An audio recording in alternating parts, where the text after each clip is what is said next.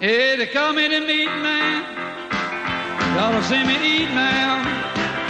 Hit on the meat man. Y'all to see me eat now. I got jaws like a bear trap, a teeth like a razor. I made tack tongue with a sensitive taster. I was born out in Texas, called the land of beef. Never catch a muscle greener, showing the hell like a meat. I'm the meat man. Y'all to see me eat now.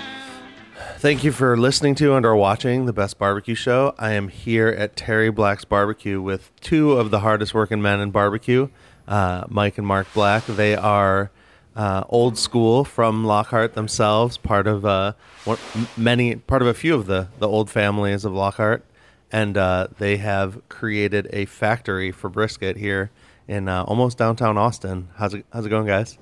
Going good, man. Thanks for having us. Yeah. Going really, really good. So how many briskets y'all cooking today? Let's see. Today we got a big order going on. I think we're going to start today with 206. Nice. And that's what, a Wednesday, so you guys doing 300 on Saturdays yet? No. Today's we got a big catering for an event that I think is taking 50 briskets, so that's where a lot of that's going. On a Saturday, though, we'll do 225, 250. It really just depends on, what's going on, caterings, orders, things like that. And that's on top of that is what? On top of A that, couple hundred racks of ribs, stuff like that? Yeah, so, beef ribs, we'll do 100, sometimes 120. And then pork ribs, same thing, 100, sometimes 130. Pork ribs on Saturdays, 150, 160. Amazing. So, you guys grew up around barbecue your whole lives, in classic Lockhart. You've kind of helped turn Austin into the new capital of Texas barbecue. Tell me an old story from growing up in the world of barbecue. Old story? Let's see, we started, obviously, in Lockhart at a young age. We started chopping wood there, and my grandfather owned a bunch of buildings, so we did all the maintenance. We worked on roofs for many years in the blazing hot, and we never wanted to get up before the crack of noon, so we always worked on the roofs at like 1, 2, 3 p.m. It was crazy hot, but we did that. We chopped wood, just helped out around the restaurant until we got old enough, and I eventually graduated college and started working at the restaurant, and the rest is history. You can read it all on Google, right? I don't know. Is there a proper article out there telling y'all's story? None of them are proper. They're all what you would refer to as fake news, but I guess there's some tad bits of truth in some of them. Well, and y'all have what on your mom's side, Kreutz and Smitty's? Is that how it works? Mom's Nina, who owns Smitty's, is my mom's cousin, and then of course Black's is my dad's family. And was it, if you went back to talk to your 10-year-old self and say, hey, you're going to work in barbecue and you're going to have, cook the most barbecue in Austin when you're older, would you think you would have believed it? Or No way. I didn't think we'd get into barbecue. I went to Texas State as a finance major, and he was at UT as an economics major, and we thought we'd both go into the stock market route, And at that time, I graduated in 2010, and the markets were kind of down. I started working there at the family business and fell in love with it, really. I loved cooking barbecue. I love my coworkers, and it led us to this opportunity. When we were kids, barbecue wasn't super successful. I mean, through the 90s, it was not as popular as it is now. And the restaurant struggled a lot. Wasn't until the late 2000s till it started being really successful. I think in 2006, my dad, Terry, got Black's Barbecue in Lockhart on the Travel Channel on a show called Food Paradise. And before that, they were losing money for years and years and years, and actually talked about moving the location, still in Lockhart, but moving it to 183 to take advantage of that. Highway? Yeah, closer to the highway to take advantage of that traffic. Decided not to, and he got them on the Travel Channel, and then the business just took off. what do you know who hosts that? I don't know if I've even watched that show before. They still run it because it still gets picked up by the Travel Channel. So, sponsors, advertisers still pick up that 2006 Barbecue Paradise show. So I catch it every once in a while, but I don't know. Well, and speaking of, how many different, you guys had Food Insider came and that exploded. You had a long list of famous people eating here, and you have a favorite story from just kind of like having so many people in here wanting to shoot y'all's food? The Food Insider was the craziest one. I mean, the last time we looked across all platforms, it was somewhere close to 40 million views. Yeah. I think it hit like 15 or something, like 15 million in a week.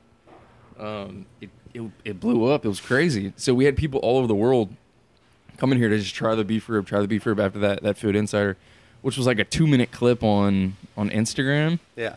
So it's insane, the power of social media and Instagram. Well, and right after that, what's her name came here? Raskowitz or whatever? Oh, Emily Ratajkowski. Yeah, or however you say exactly. her name. Yeah, she's been in a couple times, man. It's just so funny because all of a sudden you see this picture, y'all are tagged in, and it's like, oh, shit. That's like... As she was eating a pork rib, the PETA people were flaming her, but she's been back, so... It's That's been awesome. several times, yeah. Well, so tell me about Terry, his name's on the sign. Did you guys just feel like you needed to put his name up there, or you just like the name Terry Blacks, or what? Well, the story I always tell is when we got into this space, he didn't want to name it after me, and I sure as hell didn't want to name it after him, so he settled on on Terry's name. But really, it's just kind of an honor to put our dad's name on the board. He's done so much for us, and he's been such an integral part of our success. So kind of honoring him, and he loves it. So he's an accountant in Lockhart, but he helps us with so many things. I bet he pops in every once in a while. I think I saw him at Texas Monthly last year, right? Yeah, he stops in every once in a while, checks it out. So he's still doing the accounting thing in Lockhart, but hopefully he retires soon and can do what he loves to do. He loves to be the plumber around here. Oh, yeah? And do little odds and ends. That's his passion. Well, speaking of, Mike, it sounds like you're kind of always, I've been here, you're building carts and putting things together, and it sounds like you're always kind of putting out fires or fixing something here. You kind of have to. You start, if you don't find a maintenance man, you become the maintenance man, right? And it's so expensive to get a plumber, an electrician, just a handyman to come in and do work. So you find yourself just doing it all. You save a ton of money, but you learn a lot. And then you can, fix things a lot quicker than you can call someone and get on their schedule to come down here. So I've become a jack of all trades, a master of none, though. Well, and y'all have a pretty solid staff, too. What, you got about 100 people working here at this point? There's close to 90, give or take. But, yeah, we got people that started with us since day one. I mean, it's amazing. And year one, like probably 25, 30 people that started with us year one. So it's a fine-tuned machine, man.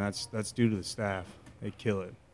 Yeah, and I love coming in because it is nice to see the same people saying hi to everybody, and I just really enjoy coming here. Obviously, you guys know that because I stop down the hill. I live right up the hill, and it's just I feel so lucky that one of the better places in Austin is up walking distance. And this morning, with all these construction trucks, it almost would have been faster for me to walk down here.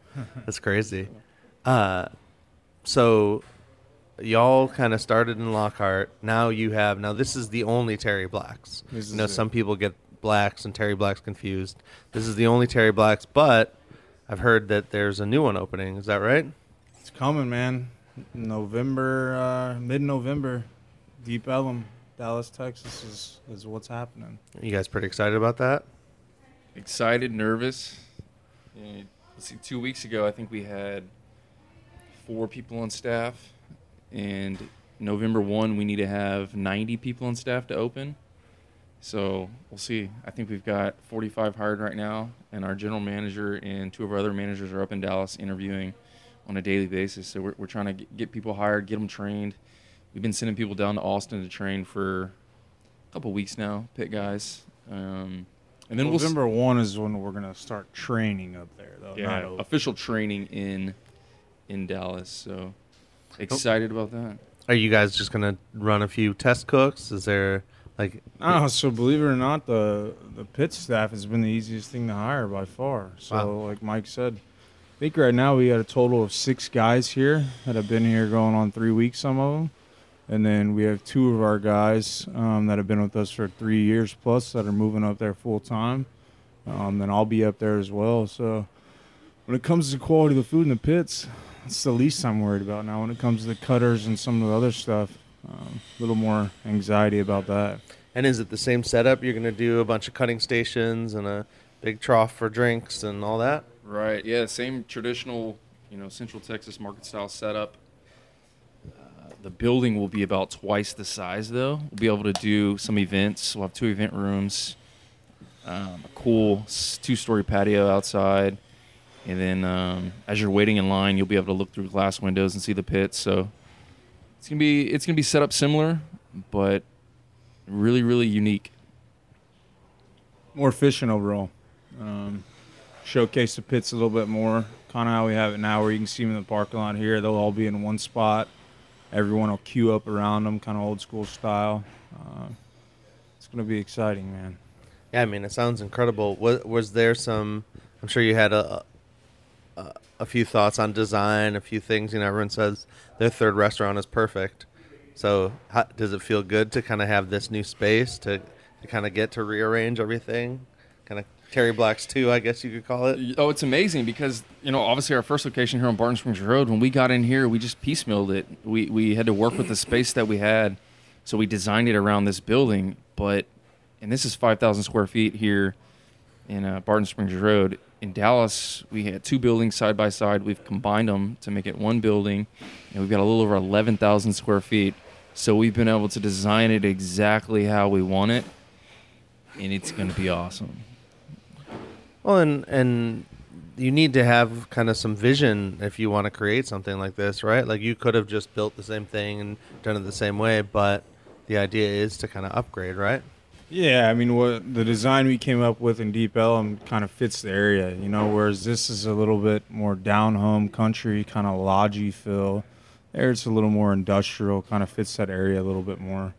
And then getting to do the layout where we had 2 square boxes or rectangular boxes compared to this building with all the different shapes and levels and stuff was pretty unique to work up there in such a wide open environment to be able to create it. Well, and you've been going up there, so do you get a sense? Are people kind of knocking on the door wondering what's happening up there? Or? No, I mean, we've kept it pretty low key. We're going to ease into it. We want to make sure we're happy with the cooks and the food and all that before it gets too crazy, because we think that'll come. Yeah, that's the last thing we want to do is blast it and market and advertise. Hey, grand opening. We want to ease into it, get our people trained. As opposed to, here, when we opened, it's like fire and fury, man. They were just beating down the door, and we were underprepared here. We opened too fast. Should have waited a few more weeks, get people trained a little bit better. So we'll have that luxury of doing that in Dallas. Well, and kind of tell us the progression. I mean, you started, like you said, a little underprepared, but now, you're making the lists, you're on TV, you're on social media, you're killing it across the board. So can you see where that shift happened? Was it just kind of small changes the whole way? Small changes every day. I mean, we're constantly making changes. You have to. You got to stay on top of it. You got to make sure your people are trained. The volume we do here, it's a blessing in disguise sometimes, but other times it's like, man, it's too much. But it forces your people to step up and do a better job. Hiring good people is key.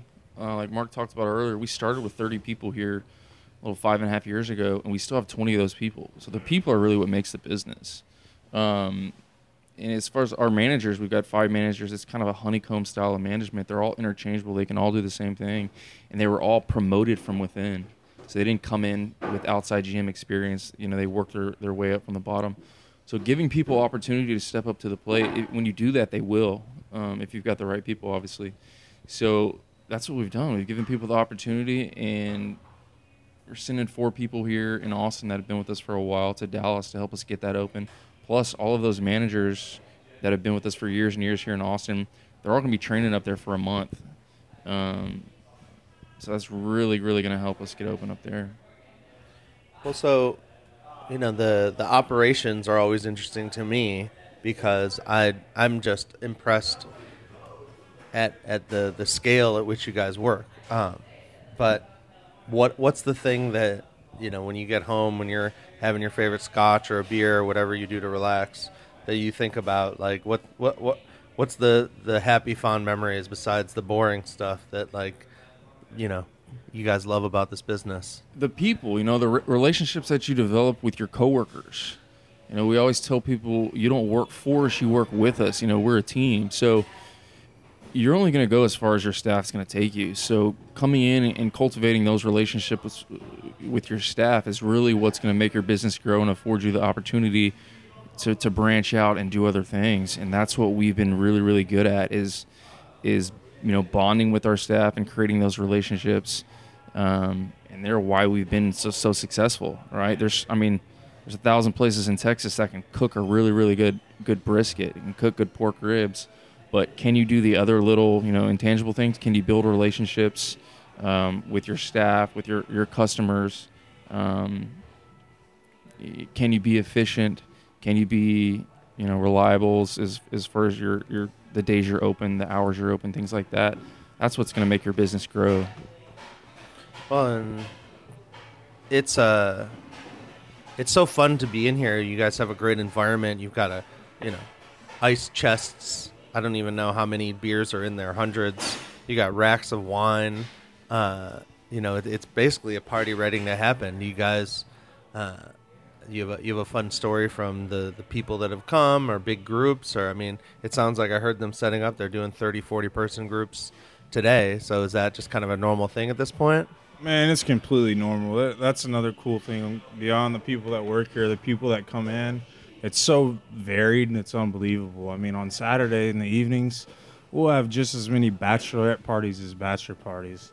And yeah, sometimes it can turn into kind of a party house, and that's why we don't really have an official bar or anything like that. Hey, but that's Texas barbecue, though, right? Exactly. It's a backyard party. It's what it is, right here in downtown Austin. We're able to really create that environment, and it's fun. So, we'll get, when F1 comes around, it'll be 70% foreigners in here, and it's exciting to see them. They've never seen a place like this. They've never seen them cut the meat like that in front of them. Just to see everybody and the looks on their faces from all various backgrounds and stuff like that is really cool.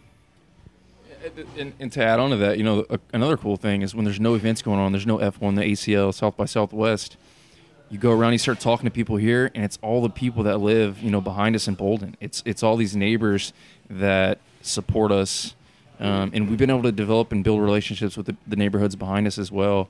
And so we've got a constant, source of traffic coming through here, regulars and the out-of-town folks in the hotels down here, and the hotels bringing us people. So it's really cool.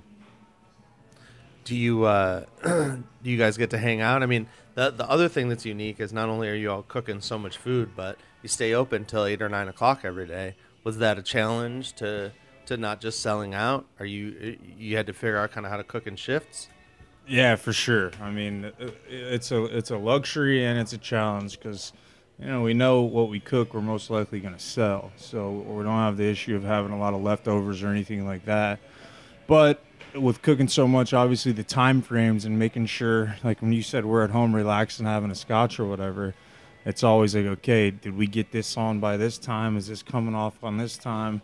So, it's a 24-hour operation. We have to have things go on exactly when we need it, and it's got to come off pretty close when we need it to get more stuff on. So, it never stops, man.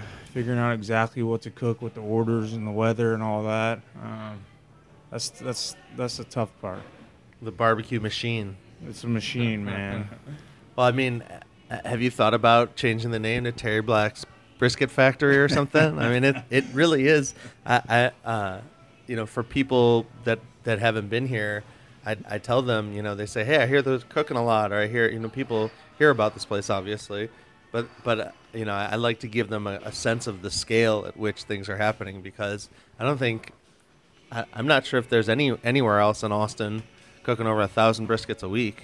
Salt Lake, man. Yeah, if you consider that Austin, right? Yeah. We envy what they cook. But the unique thing about us is we do it all on offset cookers. So we've got offset pits out there. We have 5,000-gallon tanks here at the restaurant. We don't use rotisseries, which so many people eventually go to because they can just pump product out But we never wanted to do that. We wanted to come and do it the old school way on offset cookers and, all homemade sides. So to do it at the volume that we do it, that's the crazy part, because we're constantly cooking 24 hours a day, 7 days a week. When something comes off, something goes on. And to stay consistent at the volume that we do, that's the challenging part. So, I mean, it's I'm not going to say it's easy, but it's not very hard to do a pit of 25 briskets a day and sell out, right? But to do 150, 200 and keep the quality there, that's when it starts to get really, really tough. And is that across the board? You're just checking in with everybody? I mean, that's cutting and trimming hundreds of briskets.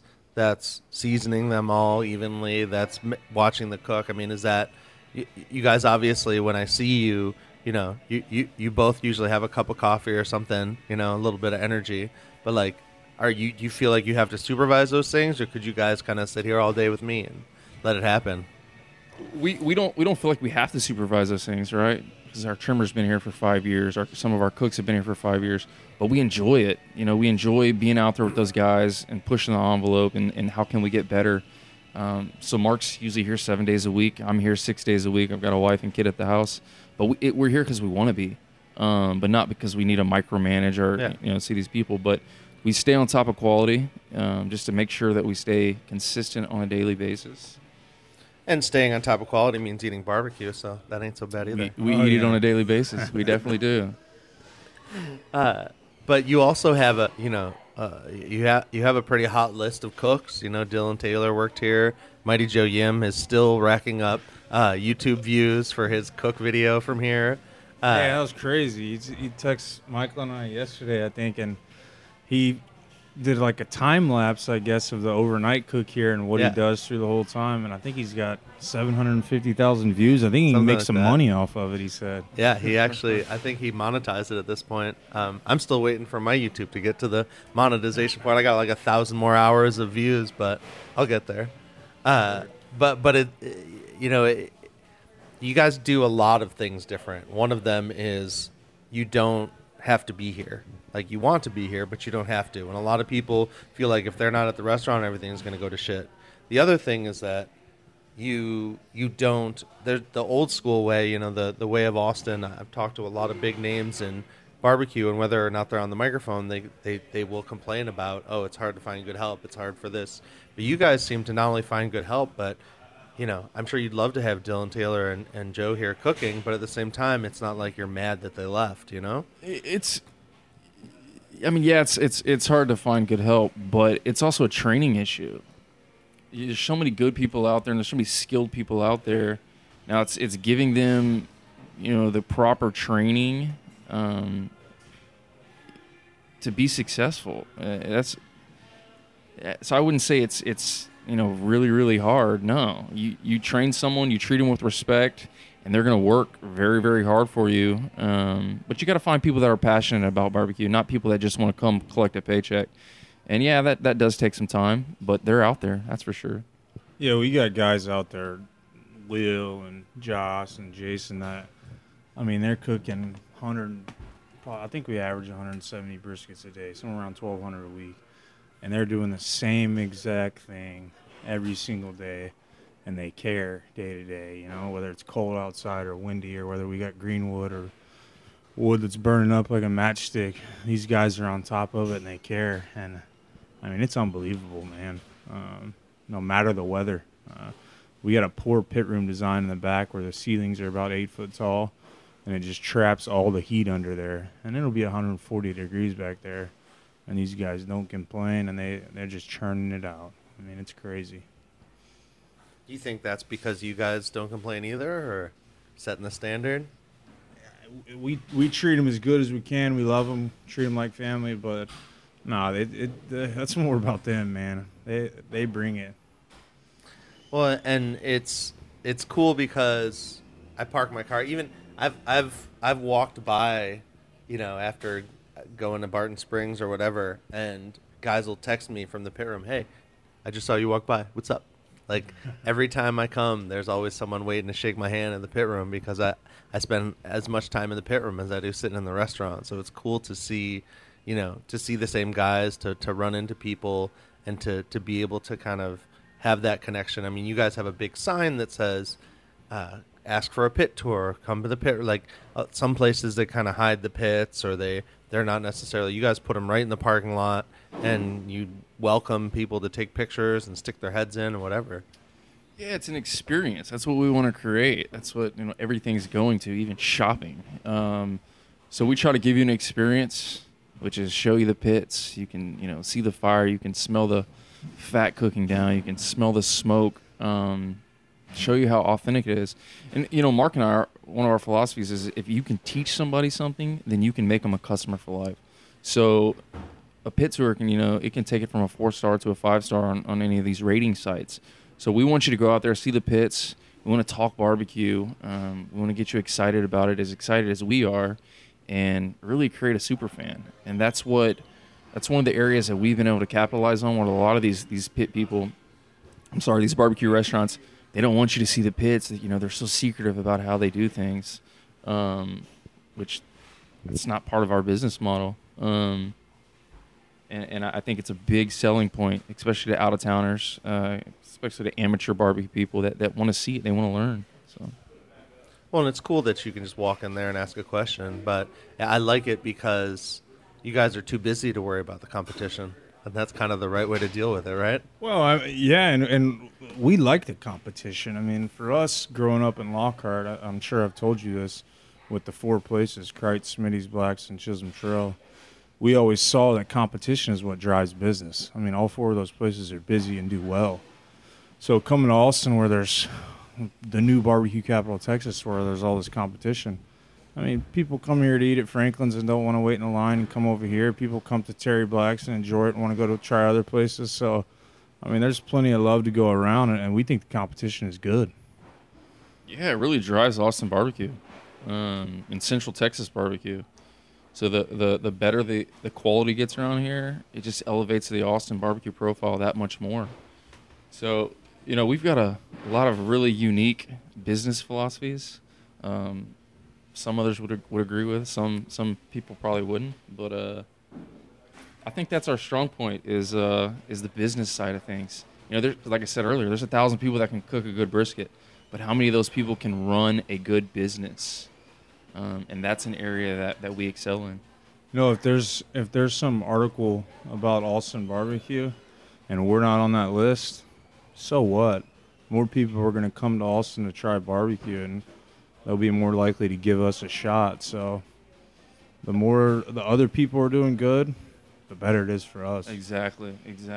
And getting open, we said, how are we going to be different from other people? Somebody might say, okay, Franklin's or whoever else in Austin, that's the gold standard. That's their favorite barbecue, right? So if you're not going to beat them on quality, but you're close, where else can you be better than them? Okay, we're going to be open 7 days a week. We're going to be open, AM and PM, and that's as simple as staggering your cooks, throwing stuff on later, and putting in the work, working 24 hours a day so that you can have barbecue later in the day.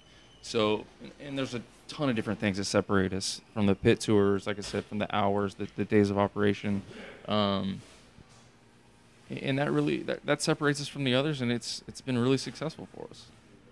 Well, and it's kind of a genius thing to have not only turn the pits into something that's part of the experience, but to think, okay, well, everyone sells out by 2 or 3. Let's just stay open.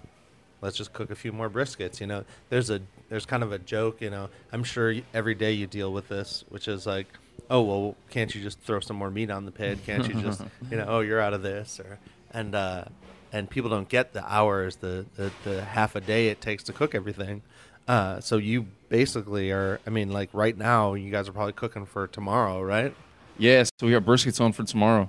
And the thing about selling out is you want to sell out because you don't want leftovers. But how do you time it just right to where you sell out at the end of the day, which we are extremely good at. So we've got what we call the Black Book back there, and that's every day we've ever been open. We've got events going on in town, weather conditions, what we cooked, what we sold, what times we sold out, how many orders went out. So we're able to get it really, really close to selling out between the 8 and the 9 o'clock hour. Sell out of turkeys, pork ribs, and we always try to have briskets left over, and we usually do. If you have stuff that's left over, you can vacuum seal it and sell it as frozen briskets. People always want to take those. We never seem to have enough. So just another unique thing about our business. Well, and those frozen briskets, I've now been at multiple houses outside of Texas where people ordered the frozen briskets, some from my recommendation, and it's cool to see. You throw that thing in the oven, like you thaw it, throw it in the oven, it comes out almost like it's coming off the pit. It's surprisingly good. Very yeah, good. it's not bad. We don't do any shipping right now, but I've taken a couple briskets over to Europe. We've sent them to Dubai with different military people and all that, and everyone loves them, man. So eventually we'll get into the shipping, and we can't wait to spread the briskets far and wide even more. I can't even imagine you could probably open a restaurant just for shipping. I mean, they call them ghost kitchens now. It's a big thing in LA where there's a kitchen that doesn't have, you can't walk in the restaurant. They only do deliveries. They only do, like, it's literally a restaurant built just to deliver. That's wild. Yeah, we're working on something. We'll see. Who knows how long it's going to take, but we've got some fun projects up our sleeve that we're working on. Well, and speaking of, good business practices, I like being here when, I was here once when a favor guy was being impatient and tried to skip the line and you weren't having it. I know there's a story about, that might have been a favor guy too, someone stealing all the tips. It was definitely a favor guy, yeah. Is it fun to be, modern businessmen, but at the same time bring that kind of old school, like we're not going to take shit from nobody kind of Lockhart attitude? No, we're not, man. And speaking of that, not taking shit from anyone, one of our philosophies is, people always say, the customer's king, the customer's always right. No, that's no. You're not going to come in, you're not going to disrespect our employees, because at the end of the day, that's our family. Yeah. Now, we're never going to disrespect a customer at the same time, but we're definitely not going to put up with people disrespecting our employees. That's not going to fly with us. Yeah, when you go through 3,000 people on a Saturday, you're going to get those unruly people sometimes, and we become pretty adept at handling that. So, well, and I like it because it's a nuance. It's a way of being like, hey, you're the problem right now, but like I'm gonna treat you like a customer. So it's like it's not like you're throwing shit or yelling, but you're just like, hey man, no, you're done. You can go now. Yeah, it's as simple as that. We're not going to get all crazy with you. And Exactly. you want to step out by the wood pit and brawl? We're not going to do that. We're just going to say, hey, you're wrong and you need to go. So. Well, and it's beautiful to see because I was at a nicer restaurant in Austin the other night, and I just happened to be there kind of before the rush happened. So the staff and the managers were just like a little more casual, They're all kind of hanging out, talking, and I guess one of the guys tried to call out or tried to call. There was clearly like a beef, and they started yelling at, like, the manager is like yelling at someone on the floor, and I'm just sitting there like, whew, man, this is like hard for me to be around because it's like it's not that hard to be like, okay, I need to talk to someone about something. Come with me, like let's take this into private. Like seeing people yell at employees out front, it's like it hurts. Well, it's crazy because that's the same guy that's complaining about he just can't hire good people. I just can't hire good people. I don't know where to find them at. No, it's because you don't treat people with respect. So you can't keep good people around, or you can't cultivate those relationships, or properly train people with constructive criticism. Well, and so are you guys going to write like the Tao of barbecue or something? Is there like he and I we do a lot of consulting. A lot of times it's after the fact. Restaurants come in and they're like, why are we not doing good? It's like we should have brought this in beforehand and we could have worked all this stuff out. But yeah, maybe one of these days we'll write a book. Neither one of us know how to write, though. That's the problem. Maybe we'll write a book about business in general and our philosophies, and then maybe we'll write another book about working together as a family in business. What to do, he and I's relationship, with our sister, father, and mother, as opposed to what not to do with my uncle. Well, and is there? You gave us a few ideas. Like, is there a general philosophy or some of these principles? Like, what do you think is really the basis for a solid restaurant or a solid business? I mean, for me, it starts with quality, obviously. I don't think you could come into Alston and not have a quality product that you're proud of. And then the basics on customer service. You come to Terry Black's, you're not going to get wine and dine like a 5-star restaurant, but you should have basic good customer service and a high-quality meal. And then beyond that, it's about cultivating relationships. Like you're talking about you coming back. It's the best way to grow the business is word of mouth. And we haven't spent a dime on marketing, and we don't plan to. We plan to try to give people a great meal and a great experience, and then let it evolve from there. Right, yeah. Like Mark said, a good quality product is that's your baseline. There's so many other little things that you have to do to be successful. You know, like you said, customer service, your employee relationships, cooking. Like that's the easy part, right? There's 1,000 people that can cook a good brisket, like I've said numerous times now. But can you do the other little things to run a good business? Well, and speaking of wine and dine, I mean, you've got a rack of wine. How many wines do you guys sell alone? You know, I think we got 18 bottles over there, 12 bottles. 12 bottles. Yeah. A lot of Texas wine, trying to support the Texas wine industry. Shout out to Jason Highsaw. Jason Highsaw put that together. He's a man, dude. That guy's one of a kind. Shout out to Jason, like Mark said. Shout out to Phil Price, who we think is the best winemaker in Texas. He's pushing the envelope. He's doing some really cool things. That's a name to look out for, Phil Price. And so with the wine, though, I mean, we had so many people coming through here, like I said, on a Saturday and F1 and all that. We said, look, there's a lot of probably wine drinkers, French people, Spanish people, whatever. So we were like, we need to build something for wine. So we got that in place, and I bet we sell more wine than most any barbecue place out there. It's crazy. You know, we put it out there and we sell it. I don't know if that's 100% truthful. I think we were more the wine drinkers, and we love wine, so we thought, hey, let's bring it on, and we can offer it to the customers as well. Well, and I know that you guys might be actually trying to produce your own wine here in a little bit, right? We're not trying. It's happening, man. Yeah? We're opening a little winery resort, super high-end development just south of town, and we're making wine this season, this harvest. All of our wine and grapes have come in, so amazing. That's a big project coming next year. I never know with you guys what's what's allowed on camera or not, so I want to make sure before I announce anything. Man, yeah, we got 1,000 different projects going on, but the wine thing is something we've been working on for a long time. And we bought a lot of grapes from the High Plains, the Lubbock area, and then we bought some from Salt Lake Vineyards as well, which Salt Lake's producing some really, really good grapes. So excited to taste that fruit. But it's in production, and we're sparing no expense. So it's going to be good, high-quality stuff.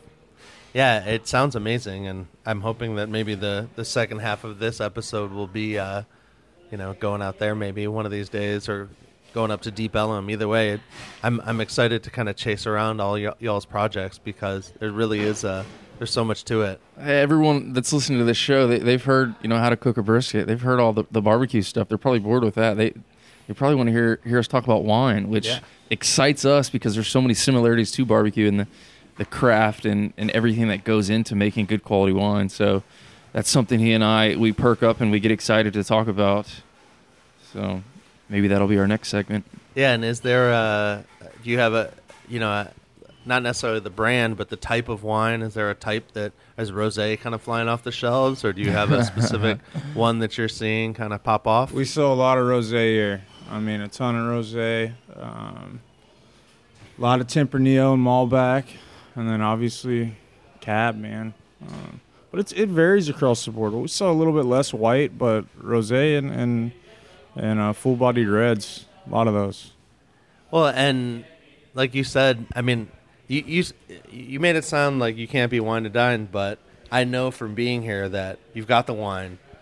Yes, you might not have a plate, but I almost prefer the family style. I love having just a big platter, bunch of people just talking, drinking, just kind of, it breaks down a barrier, when you don't necessarily all have a fancy tablecloth and silverware and all this stuff. Like I love using my hands. But at the same time, you've got these bachelor parties. You've got these people staying here late. I mean, you guys ever have trouble like shutting down? Is it tough some nights? You're like, oh man, it's 9:30 and these guys don't want to leave, and we're having Sometimes, because it cultivates such a great experience. Barbecue, you're sharing this, like you said, this big tray of meat and food, and you're all kind of picking at it together. And then uncorking a bottle of wine, you're sharing a bottle of wine. So there's similarities there, right? And it really helps, build a camaraderie and bring a group together.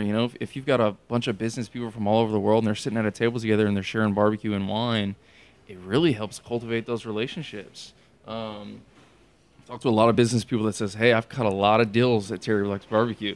And you don't get that same thing at a steakhouse, right, where you're eating off your plate and you're just kind of eating, not really talking much. But when you're sitting shoulder to shoulder, you're touching elbows and you're sharing,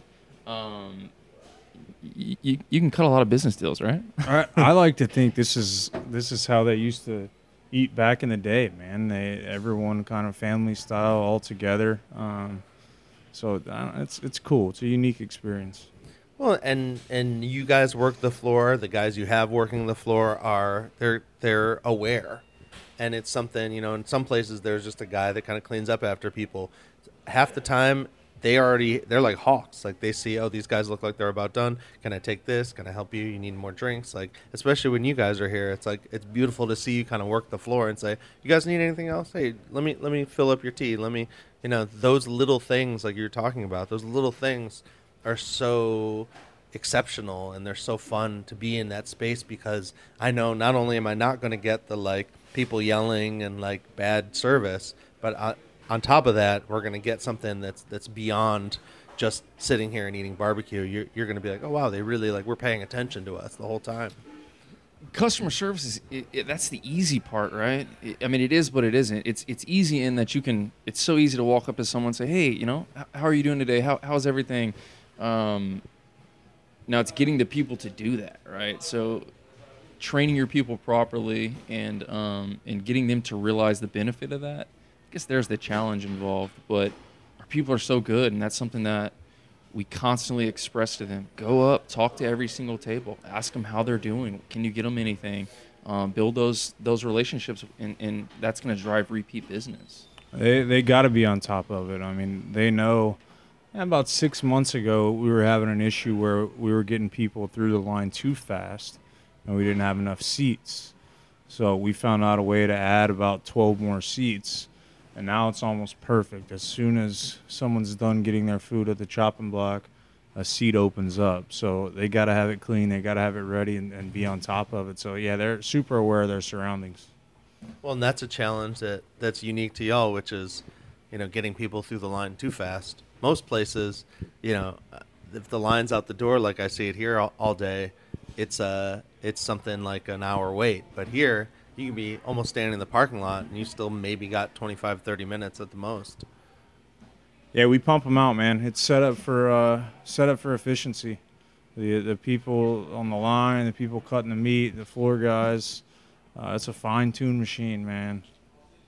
Well, speaking of, I ask everyone who's on the show, what's your message to the enthusiasts, the people that want to open their own restaurant, or they're cooking in their backyard, or they're selling their first 3 briskets? What's your message to the people sitting in a pit room right now listening to the show? For me, it's stick with it. We started pretty busy here, but it's the constant grind of just staying on top of it and figuring out ways you think it's going to be better, and experimenting and developing relationships with employees so you can focus on other things. It just takes a lot of time, man. It's not just as simple as, I'm going to cook briskets 3 days a week and be done. What are you going to do the 4 days of the week and to make it better when you are doing it? So stick with it. Yeah, constant grind. When we first got open, we worked a little over 400 days straight. We were putting in 16, 17 hours a day. So you got to grind, especially to get open, to build that business, build that brand. But don't cut corners, So we buy the highest quality meat, and like I said earlier, we got open a little too fast. We've since learned from that. Get your people trained,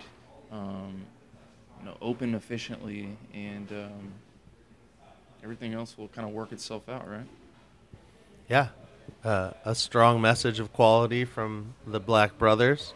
I really appreciate y'all taking the time because I know how busy you are, and it's cool to see even just, people are putting together to-go orders and all kinds of stuff behind us. So Mike and Mark, thank you for being on the show, and let's get to work. Let us say thanks for what you do, bringing the attention to Texas barbecue and Austin barbecue in general. Like I said earlier, no matter the spotlight you're putting on anybody else, everyone benefits from it. So you're out there grinding every day like all of us, so we really appreciate that, man. Hey, thank you. I'm happy to grind. Trying to work as hard as you guys are. Hey, they call me the meat man. Y'all will see me eat now. Hit on the meat man. Y'all will see me eat now. I got jaws like a bear trap, a teeth like a razor. I made tack tongue with a sensitive taster. I was born out in Texas, called the land of beef. Never catch a muscle green or showing the hell like a meat. I'm the